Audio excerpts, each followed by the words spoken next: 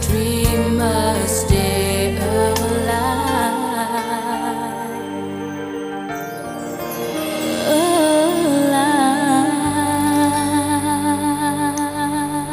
Good luck to Zandra. Married to Lex, she's gonna need it. To Zandra. Welcome to episode 33 of Conversation on Eagle Mountain, a podcast about the tribe. I'm your host Lance, and joining me on the podcast panel today is Liz. Hello. Sabine. Hi. And Carlin. Hello. With episode notes done by Matt and myself. So episode 33, the screenplay was done by James Wiley. It was directed by John Reed, and the episode synopsis will be read out by Carlin. The mall is hopping with everyone working on the upcoming wedding of Zandra and Lex. While some of the girls help Zandra prepare for the big day, Tyzan meditates for the young couple, and Jack and Dale work feverishly on getting the mountain operational for the ceremony. Afterwards, the boys partake in a lot of cider procured in the trade with the farm tribe, leading to the disastrous results. Meanwhile, Celine has taken to stealing the other mall rats' personal items for bartering with Roanne. Where's Tyson? She's not coming. Why? She did get invited, didn't she? No. No. I'm not having it. It'd ruin everything. Zandra. It's my hen's night, isn't it? Are you angry at Tyson? Zandra, this wedding is supposed to be bringing us together. All right. Good. Chloe, go and see if Tyson wants to join us. So, it is the night before Zandra and Lex get married, and the boys and girls separate for the respective stag and hen parties. The last time we saw this, the group, it was divided when it was during the work strike. Panel, how do you think the tribe has changed since those events? They're much more harmonious. You know, they're not separating because they're striking against each other, or there's no strife between them. You know, it's part of this wonderful ceremony they're all working towards to make a good thing for two of their tribe mates. So it has a completely different energy to it. Mm. Yeah, it does. And especially in that they're finally starting to come more together as a tribe. They haven't been arguing over who does what as much lately as they did back then. So yeah, it feels like they're finally an actual tribe now. Yeah, I agree. From the previous episodes and earlier in the season, they've gone through so many traumatic events together that you can finally see them coming together as a family. Yeah, that's the word I was going to use. They feel like a family. A lot of warmth and support for each other, and letting bygones be bygones, and everybody seems to be on the same page of just, you know, the little things. It doesn't matter. We're all getting along. We're all playing nice because we can do that tonight. It's fine. Exactly. Well, we can fight in a couple days. We'll always have something to argue about, but today we're just feeling good and celebrating this thing, you know. And everyone's being so inclusive. I mean, even Lex is asking Bray to join them. Mm. Yeah, I love that. That actually made me smile when I watched the episode, because after finishing the series and then looking back of like what's going to happen between the two, it just makes me smile that they're able to, you know, get together. Well, it says a lot. I mean, when you think about a wedding and who is usually there to support you, you know, if and when you choose to get married, it's your family. And if for whatever reason your family can't be there, the people who step in and take that place are your friends. You know, you will, like, say if you're a bride and you don't have a father to walk you down the aisle, another male who's close and cares about you would offer to do that, or you might ask them to.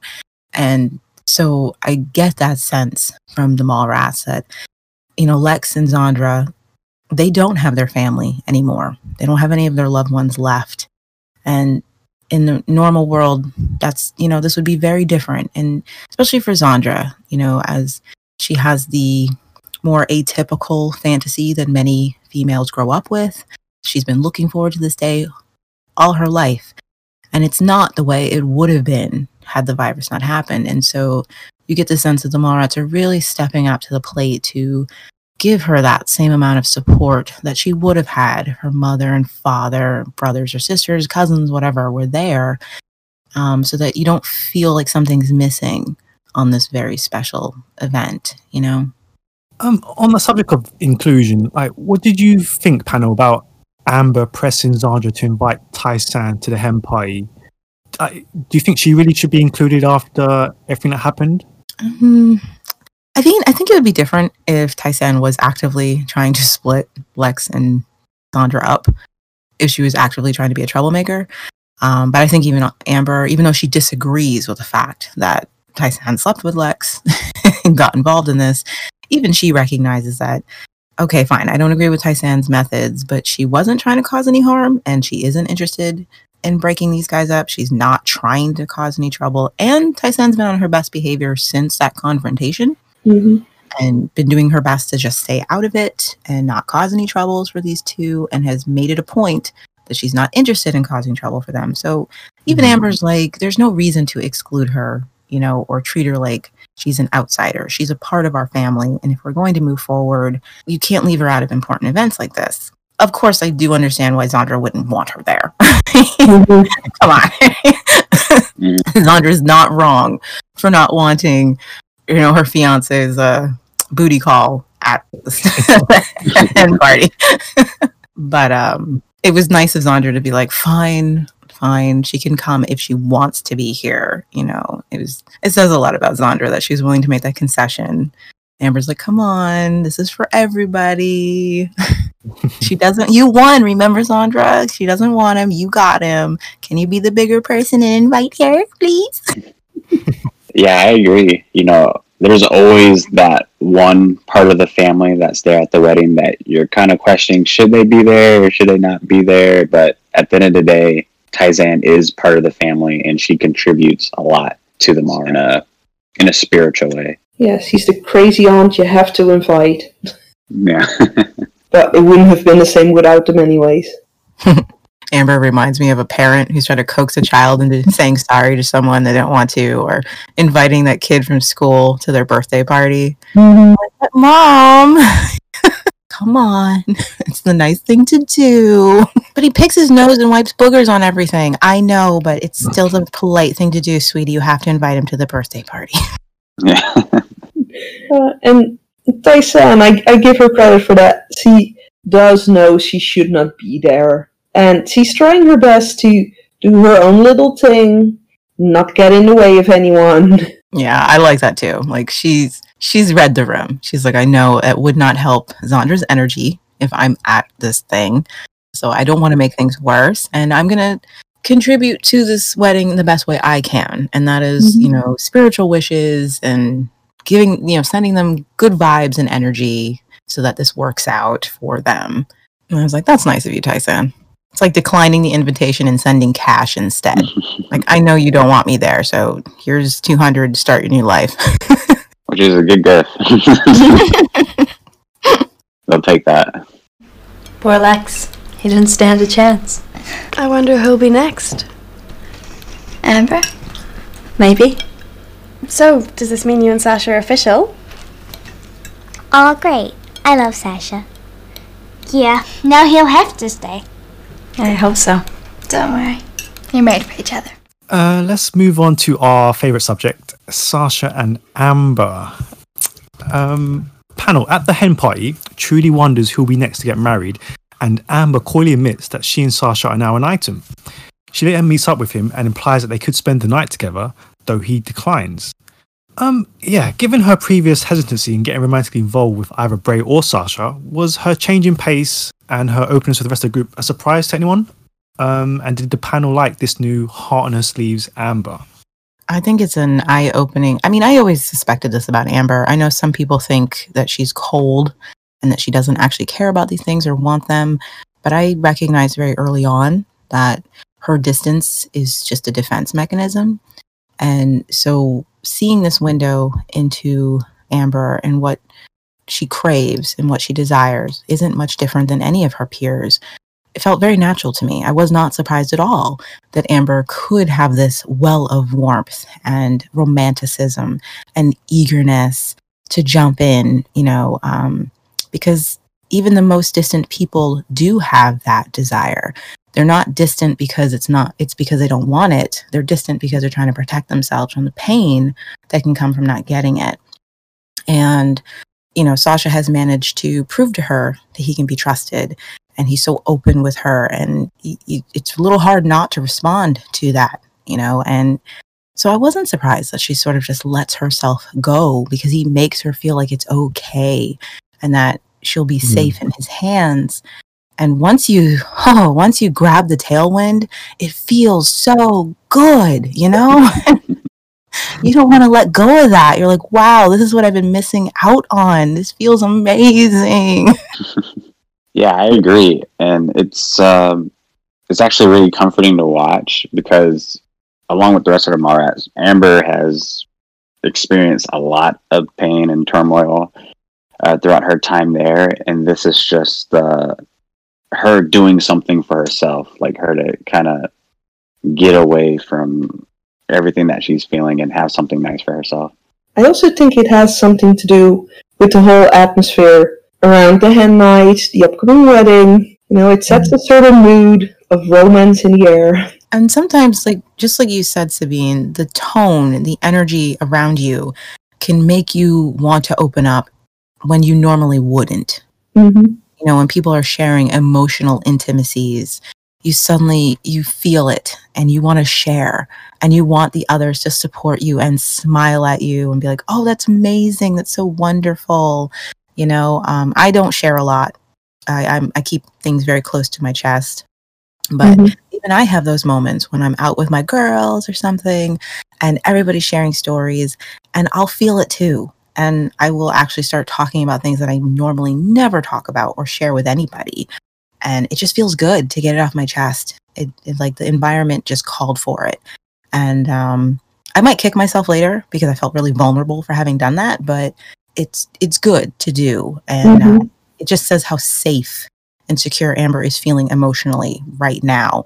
And her friends reward that by being nothing but supportive to her, and that's a nice feeling. And you're like, I feel like one of the girls. This is nice. If we are going to move forward to her implying she'd like to spend the night with Sasha, and the fact that he declines, I really think this is an important moment, and it does say a lot about how Amber is eagerly grabbing onto this happiness, but there's still a fear of losing it, a desperation, that she's so quick to be like, we don't have to go to bed. She doesn't want this feeling to go away. She doesn't want this to end, and she is still aware that Sasha could leave, and she really doesn't want him to. And remember, one of the girls even says he'll have to stay now because he has feelings for Amber. And she says, I hope so. So I can completely understand how somewhere in your head you'd be like, if I'm the only reason he's staying, I got to make sure he stays. You know what I mean? He has a reason to stay and show him there could be a future between us. I'm completely open up to you. But I love the fact that he declines because I think Sasha recognizes that desperation and he doesn't want their first time together to be like that. It's like he reassures her, I'm not going anywhere tomorrow. I'm still going to be here. We've got time. You deserve better than some wham bam, thank you, ma'am. That reassurance. And you can see her relax a little bit, like, oh, okay. We do have time. I thought that was really important about their dynamic. And the fact that he gets her, he's reading her and acclimating every moment he learns something new about her. And he's like, no, I will not let your first time with me be tinged with that kind of desperation. No way. We're going to wait until it's right for us. And I thought that was awesome. Yeah, it makes Sasha so much more likable. I know there are a lot of people out there who don't like Sasha, but he's one of the few people who does things like this. Like say no to the girl because he knows it's not in her best interest if he goes that way right now. Yeah. And he could have so easily done it. I mean, he's that guy you meet on spring break. You know what I mean? Like, he could have so easily just taken advantage of this, thinking, well, I'm not going to be here much longer. If she's willing, why not? But he doesn't do that to her. And it says how much respect he has for her as a person and not wanting her to ever do anything she'd regret not wanting to be that for her. Yeah. Yeah. He should get more credit for doing that. No, like I said, I've always liked him, so I don't know what's wrong with the rest of you people. Yeah, I don't see how Sasha gets so much hate from the Tri-World community. Oh, that's simple. They're all Bramber fans. No, that's not fair. I think, okay, I agree. There are some people who probably just don't like Sasha because they don't want to see Amber with anyone but Bray. I get that, But I think there's some people who just genuinely, Sasha just doesn't do it for him. There's just something about him. I know there are people who don't like his line delivery, his acting, stuff like that. I do think he gets way more hate than he deserves, though. Yeah. Definitely. But don't rush into anything. Take your time. Look at me. I could have married Sue or Bray. Thank goodness I didn't. Speaking of the hen party, there was a little interesting comment that Trudy made that I wanted to bring up. She mentions that she could have married either Zoot or Bray when she was talking to the group. Like, do you think this shows that she still hasn't completely reconciled events and misinterpreted Bray's original intentions, or do you think it was just a bit of bad writing that slipped through? I've been trying to figure this out for a very long time. Yeah, it could have been just an innocent statement about her misjudgment about both of those boys. Like she's just telling Amber, you're not like me, where you judged poorly the men you were into. And I think that's possible. That's what she means. Just in a sleight of hand, I could have continued chasing those white rabbits, and that would have been very unhealthy for me. But then I do wonder, is there more to her statement that she's saying? And I do feel that I do feel there is a hint that there is still feelings, at least for Bray, in that statement. But also the recognition that it wasn't healthy for either of them, even though it hurts. She wishes that she and Bray could still work out. But she's trying to be, playful and self-deprecating about her past behavior. Because we've all done it. We've all chased somebody who didn't want us. It was obvious to everybody. We made a fool of ourselves for them. And now we have to make peace with our behavior. And self-deprecation is a healthy way to deal with it. Like, I was silly and I was foolish and you're better than me. Congrats to you. It may have a lot to do with just trying to reconcile that pain of being involved with both of those boys. They brought her a lot of pain. She made poor judgment, and that's something she has to live with, and she's growing up and dealing with that, I think. I think it was also kind of just her way of moving past it. Just by going, oh, I could have done that, that could have happened, but it's better that it didn't. Yes. Just sticking with her own little fantasy of what might have been, because it's better to remember it that way than all the other stuff that happened around it. And it's a mature outlook, recognizing that it's a good thing that didn't happen, because it wouldn't have been good. As much as she might have wanted it to happen, she can recognize that even if she's still in love with Bray, she at least acknowledges that it wouldn't have worked because he didn't love me the same and we weren't good for each other. And that hurts, but she at least gets that, But yeah, she obviously still has feelings for Bray. Oh yeah, that's clear.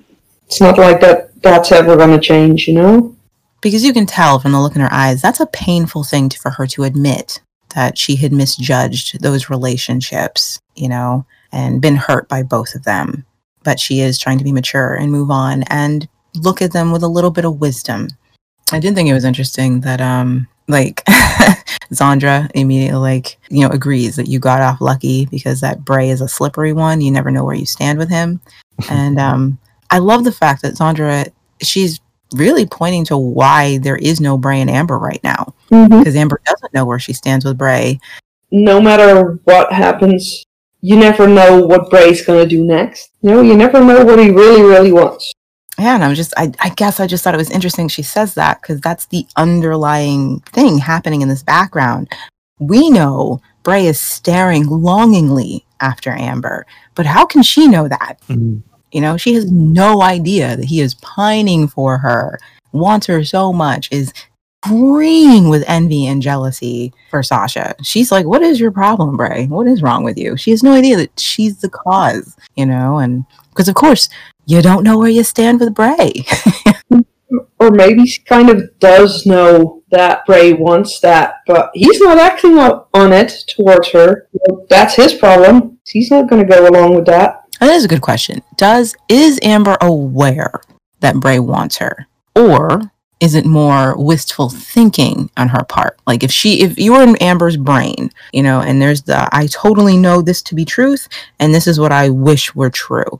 Does Amber positively know for herself that she think, yes, Bray totally wants me, but because he's not willing to make a move, whatever, that's his problem? Or is Amber's thinking more in the, I wish, and sometimes I think he wants me, but I don't have anything to solidify that belief, so I'm just not gonna pay attention to it.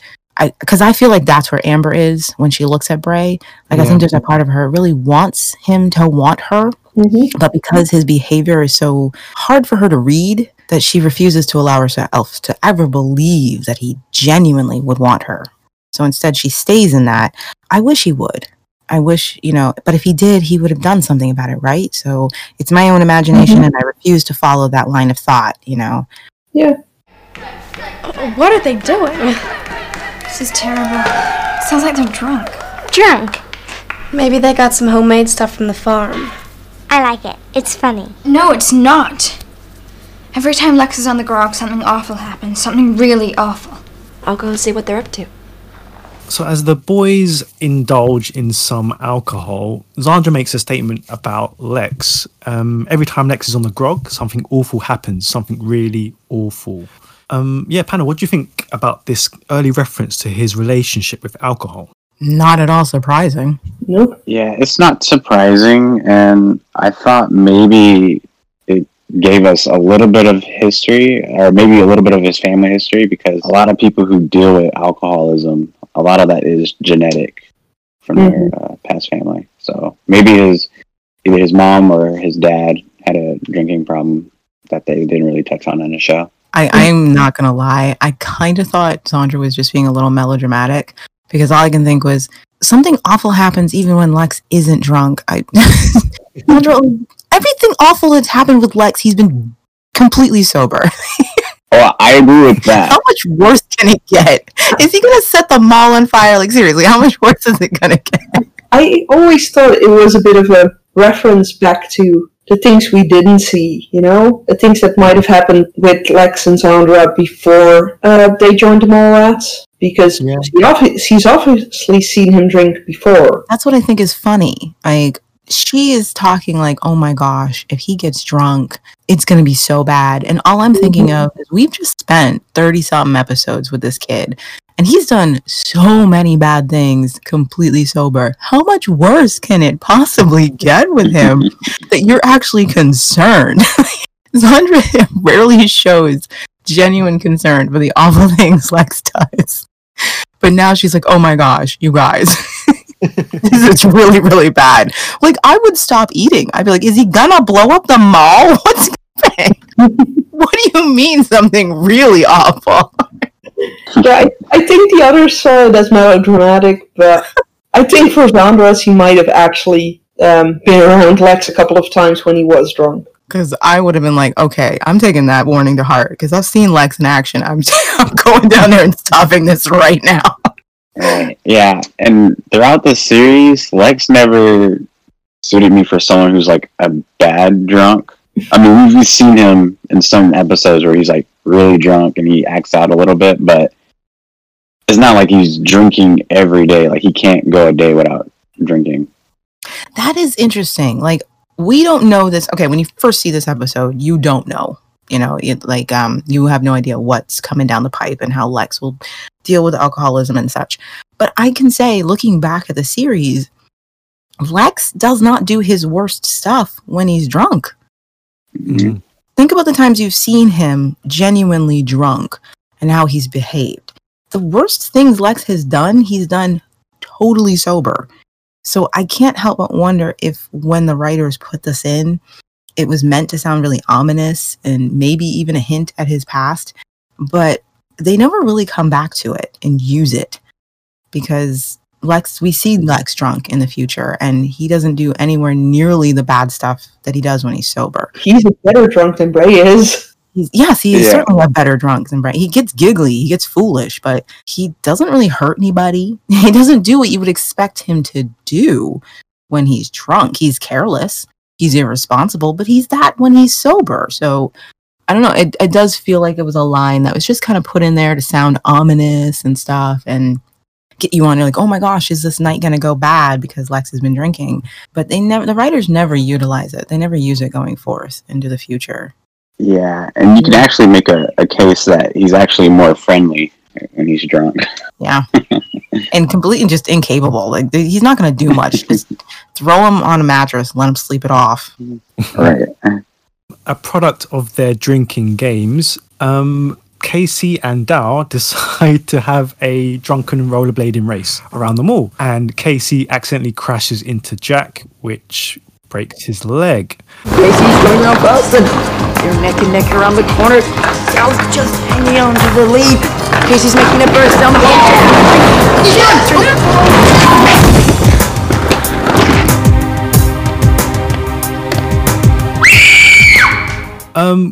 First of all, what did you think of Zandra's massive overreaction? It was so Zandra. I laughed so hard. I just love that scream. She just does it so well. Even though my favorite part of that scream is Amber's reaction to it. Yeah, exactly. Yeah, Amber stopped Pablo and just said, "Good Lord." It's all silly. It's all silly fun. Because we just had Zandra mention that Lex being drunk is a really bad, terrible thing. It kind of amps things up a little bit. So now you're paying more attention to the boys, watching them get drunker and drunker. You're waiting for the big thing, the big explosive thing to happen, and then it just turns out, Jack falls off a chair. It's a nice distillation of that tension. Oh, okay, it's fine. It's fine. This was the big thing that happened. We were all worried about, The rollerblading race does make me laugh because even the rest of the tribe knows that Dal's so bad that he has to have a handicap in this train. Like, it's common knowledge that Dal can't use his legs. Oh my god. I really think all the actors did a very good job. They definitely looked. I was convinced that these were a bunch of boys, got themselves, some alcohol, and yeah, it was very fun watching them together and play. And I really liked the rollerblading race. Like, why not? I love that Lex is like, I don't want to play cards anymore. I want to do something active and fun, and it definitely felt like a party thrown by adolescent boys. Absolutely. Very believable. And but Bray's attitude to Sasha. Oh my goodness. I love. Okay, I know this doesn't happen at the moment, but I loved the look on his face when he realizes that Sasha has won Amber. He sees her from the balcony. He's just like, oh, they're kissing. And it's like, what did you expect, Ray? This boat has been in the harbor, honking its horn and waiting for you to board. And you're that person who's been putting it off, and now you're surprised it set sail without you.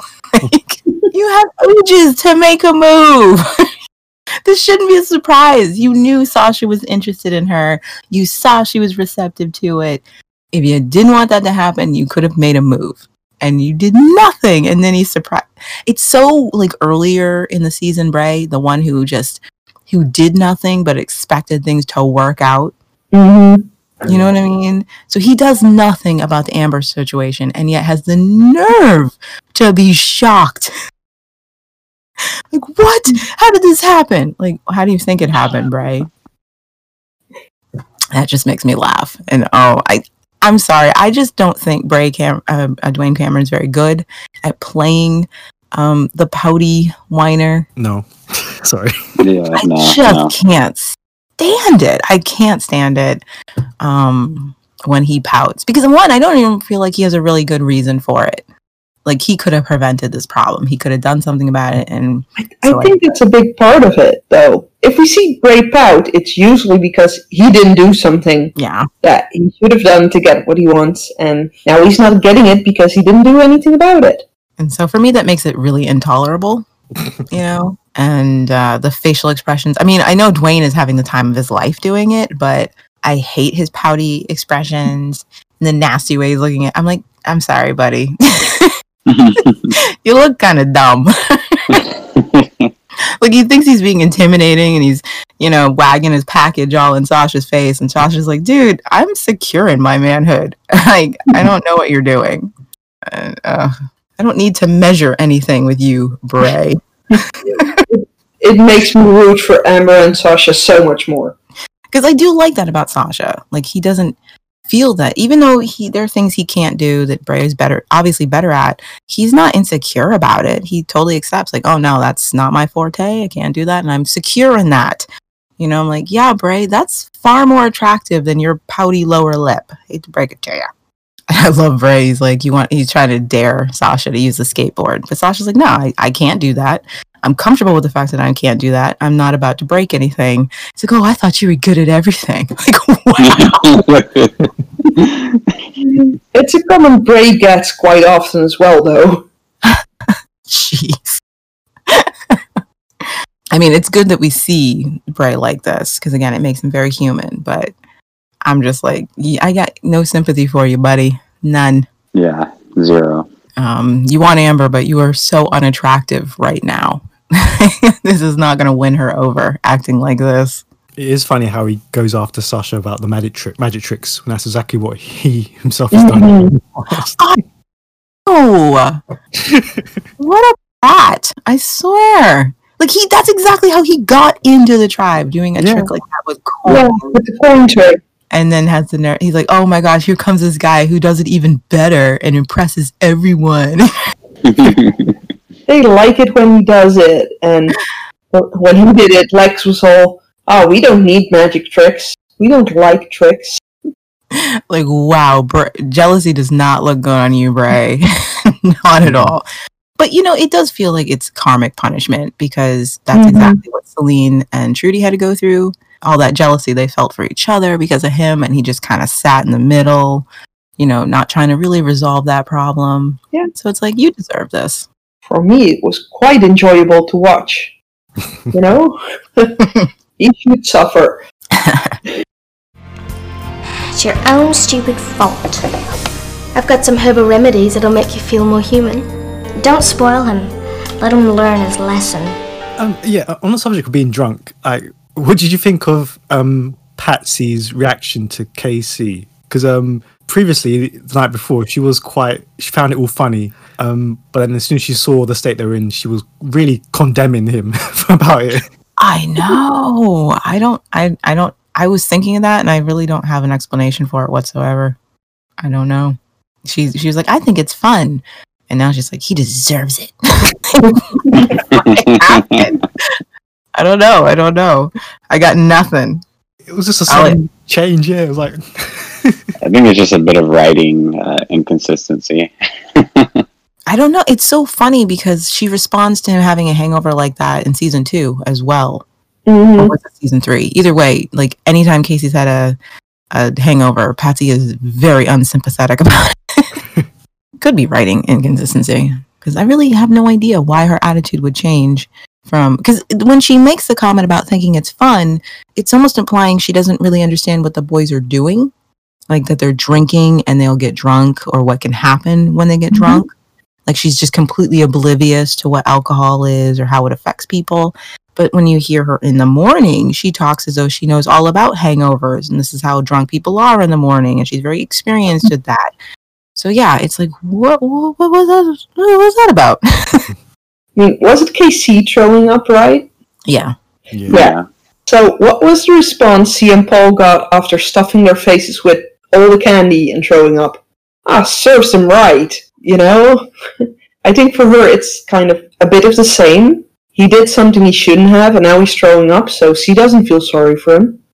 Then again, Patsy often tends to waver back and forth between how old she's going to behave Mm-hmm. And again, I do think that just has to do with the trauma that she's gone through, because sometimes she will revert to acting very young and needing, so that the people around her will be more protective and look after her. And then all of a sudden she'll act in a way that is very more common to her age, so maybe it's just Patsy switching back and forth. Mm-hmm. Well, and in a moment like this, for a girl her age, it's way more fun to act high and mighty with, I shouldn't have done that, if you see that's what the older girls are doing. She's kind of mimicking their response. That's true. I mean, that's what it is a lot when you're that age. You are mimicking your older peers, and, trying to say the things that they would, or that would keep you included in the group. And Patsy seems very aware of that, and it matters a lot to her. She loves to talk about understanding the rules about things, especially in season 2. This is the way it works, Chloe. And Chloe, who's never cared about any of that, is just like, really? You know the deal. Last time was one-off. No more freebies. I've got something for you. Sorry, I can't use this. But they're diamonds. They're fake. Cheap glass. Worthless. But it's all I've got. So let's move on to Celine. So, with Sandra's necklace in her possession, she returns to Rowan to trade it for some food, but Rowan refuses to take it, telling her that the stones are glass rather than diamond. While plot convenient, because it gives both Lex and Sandra a happy ending, do you think it was realistic that Rowan didn't accept the necklace for trade, or do you think it was just a sly push towards what might happen later on? I think it was more of a push. And, well, maybe she didn't really have a use for it. It's not like you can eat it, and it's not like there's much trade for jewelry at that point. It's pretty, but it's not useful. And besides, telling Celine this isn't enough makes it all the more likely she's willing to go for whatever Rowan suggests next. Yeah. I was going to say, I agree. I think it's both a push and realistic. I think many people, when trading, I don't think they would have much use for a necklace unless they really wanted it and they think it looks nice. You can see certain people in future episodes trading with in the casino, certain things they have to offer, like batteries and things that are actually useful for survival. And I don't think a necklace would do much for people these days. Unless you're trading with the modes. Yeah. Well. I was going to say that, things are only worth what we say they're worth at the end of the day. And, Lex makes a comment when he holds up his water, like, this makes me a millionaire.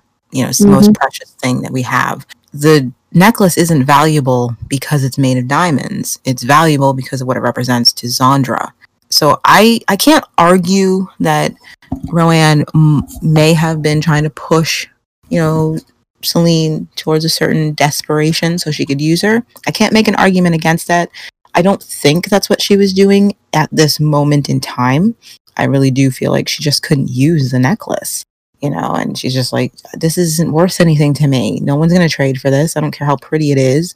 And even how quickly she says it's cheap glass. It's not worth anything at all. I cannot use this. It's not going to help me. So I honestly think that's the reason she didn't accept it, because it wouldn't be of any use to her. But it could be true that this is just part of her MO, pushing someone who's desperate for trade to be more desperate possible. I honestly just don't think it is, because I don't think Rowan makes that connection till later that, this girl really is desperate and I could use that. But I feel like right now she's just not thinking along those lines. She just sees Celine as someone who could trade with her. If you want food, you got to trade. I can't use this, so come back with something better. That whole thing with the necklace, though, again, I discussed last week how I feel like this takes Celine back into that world of just unforgivable. But you know what bugs me? Once again, Celine does something that's pretty unforgivable and doesn't pay any price for it. Yeah. Like, nobody knows that she did this. She got away with it again. And that's why she keeps doing it, because she keeps getting away with it. It doesn't sit well with me. It just doesn't. wow, you would screw over your friends like this. There wasn't anything else you could have found in the mall. Again, there is a jewelry store in the mall.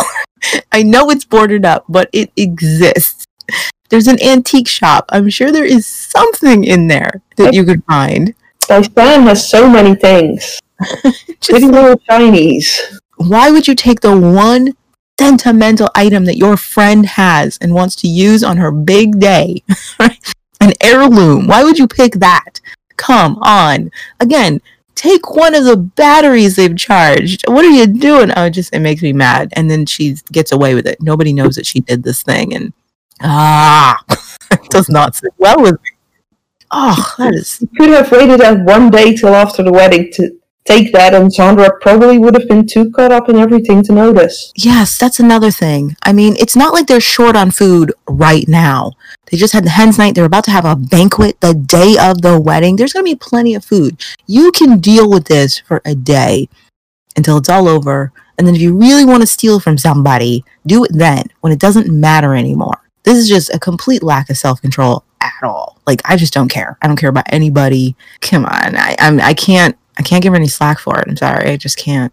And I say that as somebody who has had bulimia. Like, I just, nope. I'm not giving her any slack on this one. Mm-hmm. I don't like it. I do like the moment, though, when Sasha and Dal find it with Patsy. And again, you're getting hints once again that Sasha is not made for tribe life or solving problems, like getting to the bottom of things or worrying about them. Because as soon as they find the necklace, Sasha goes, okay, everything's fine now. But Dal's like, but why is it here? Who took it? How did it get here? You know, and that's part of living with people, getting to the bottom of a problem. But Sasha's like, who cares? It doesn't matter. It's here now. Moving on. And you can see Dal's face, like he's still uncomfortable with the fact that if the necklace had been here the whole time, Zandra would have found it. This is where she was getting dressed. It would have been here, you know? Mm-hmm. I just thought that was an interesting little insight to Sasha. Still isn't on board with this tribe life. Mm-hmm. It's like, man, you guys make problems out of everything. With this here ring, I vow my undying love. Vow it. I do.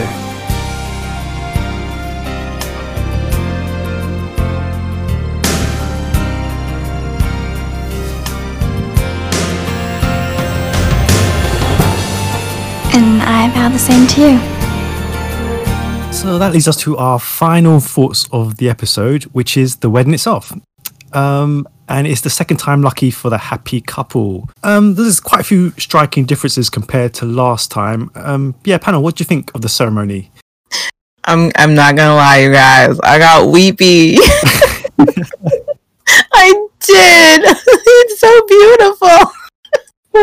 Lex actually looks like he made an effort. Yeah. I know it's doomed, but it's still so sweet. Yeah, it's sweet and it's kind of sad because it's like every woman Lex has been with, they've either, died or gone away. And we said Bray was the cursed monkey paw lover. Yeah. We said that about Bray last week.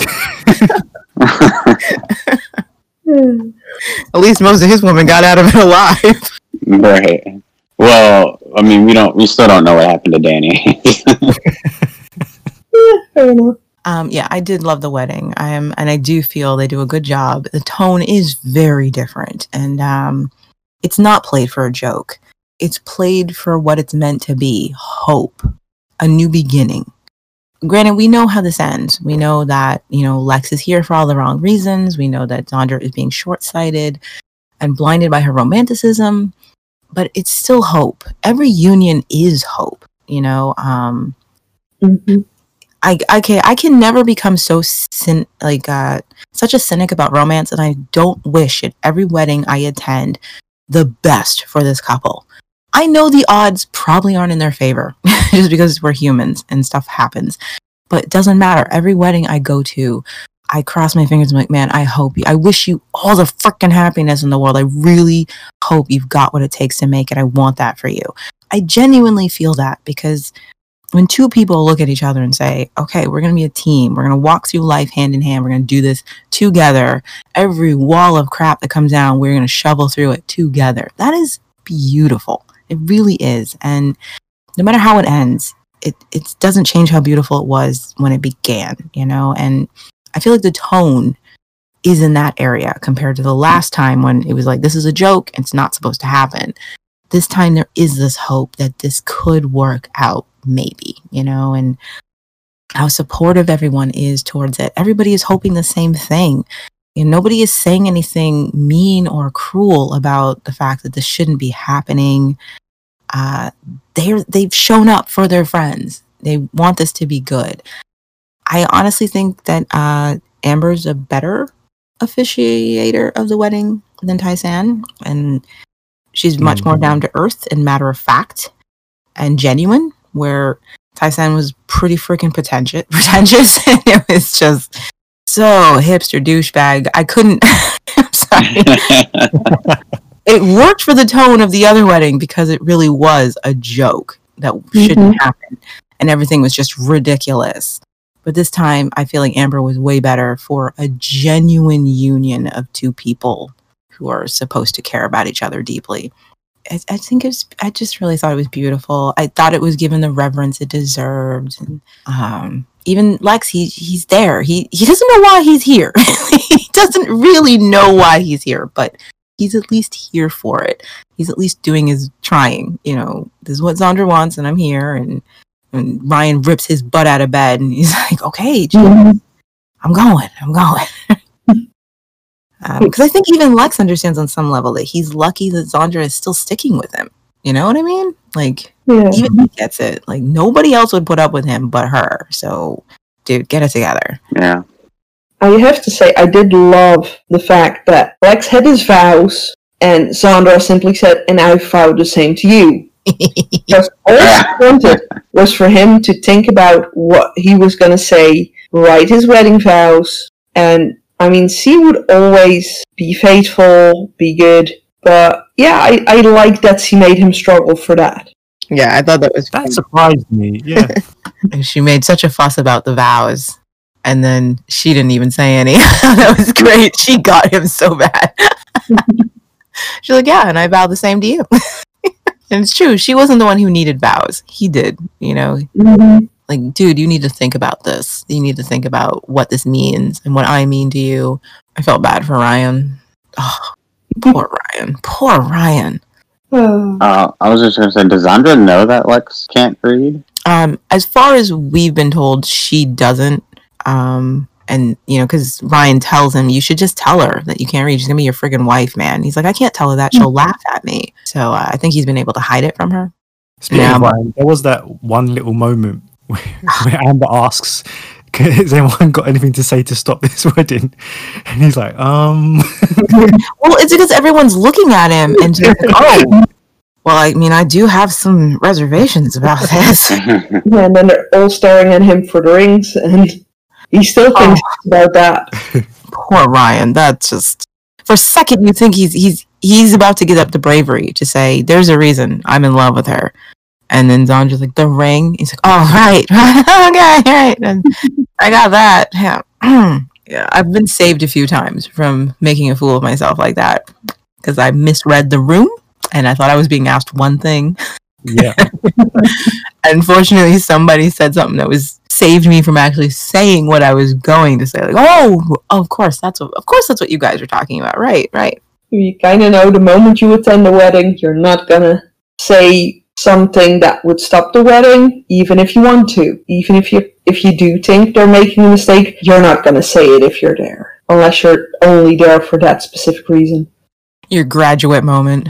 Mm-hmm. Banging on the doors. No! Don't do it.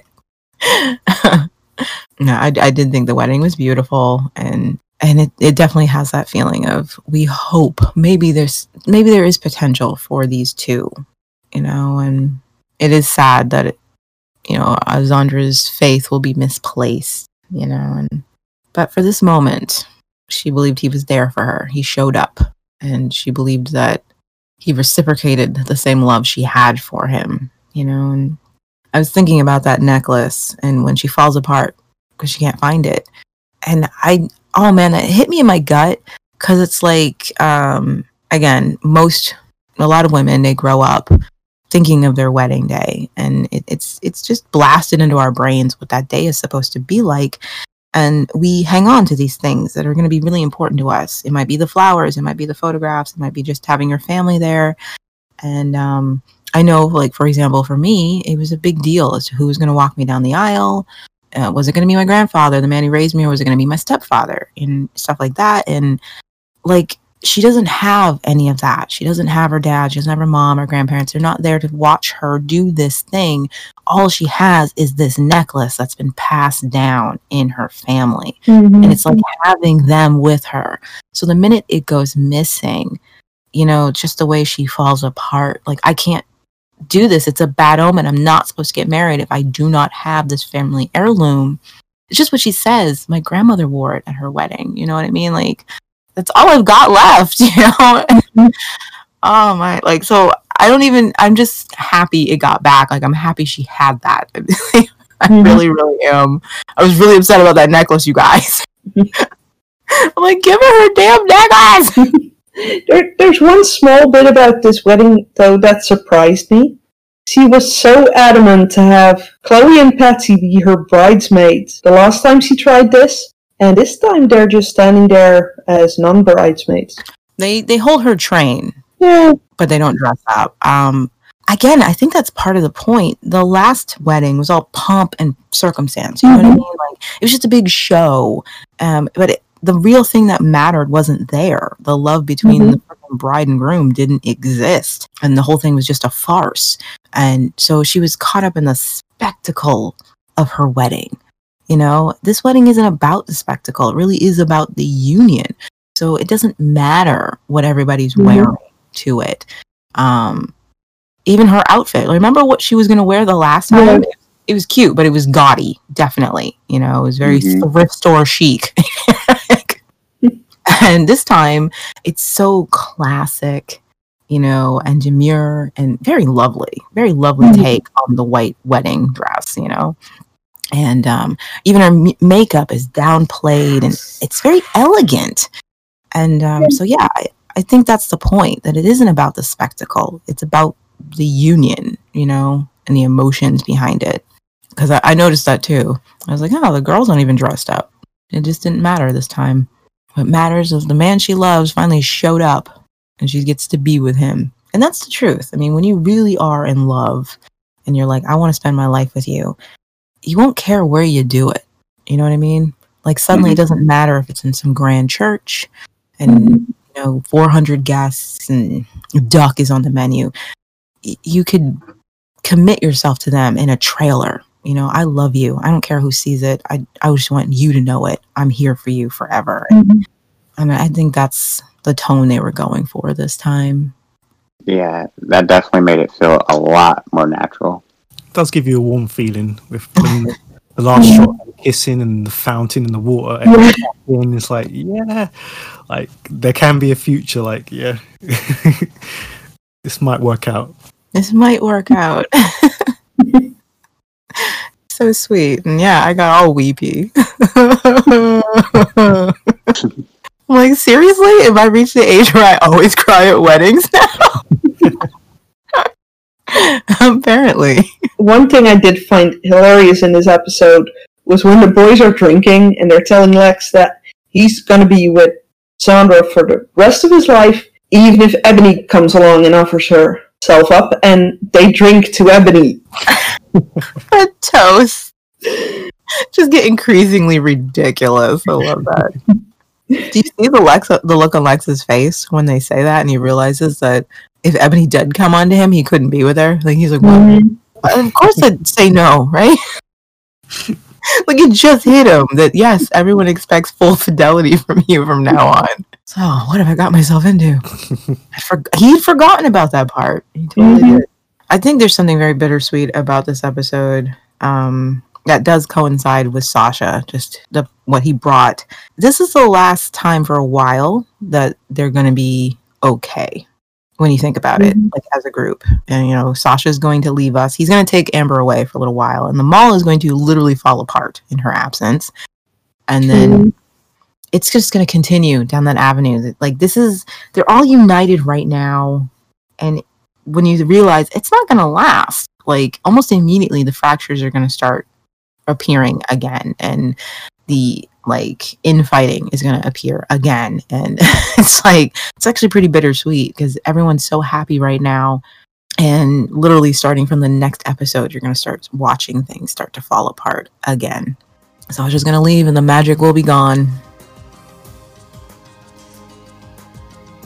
So that brings episode 33 to a close. Thank you very much to the panel, and we'll see you next time for episode 34. So until then, bye. Bye. Later days. Bye.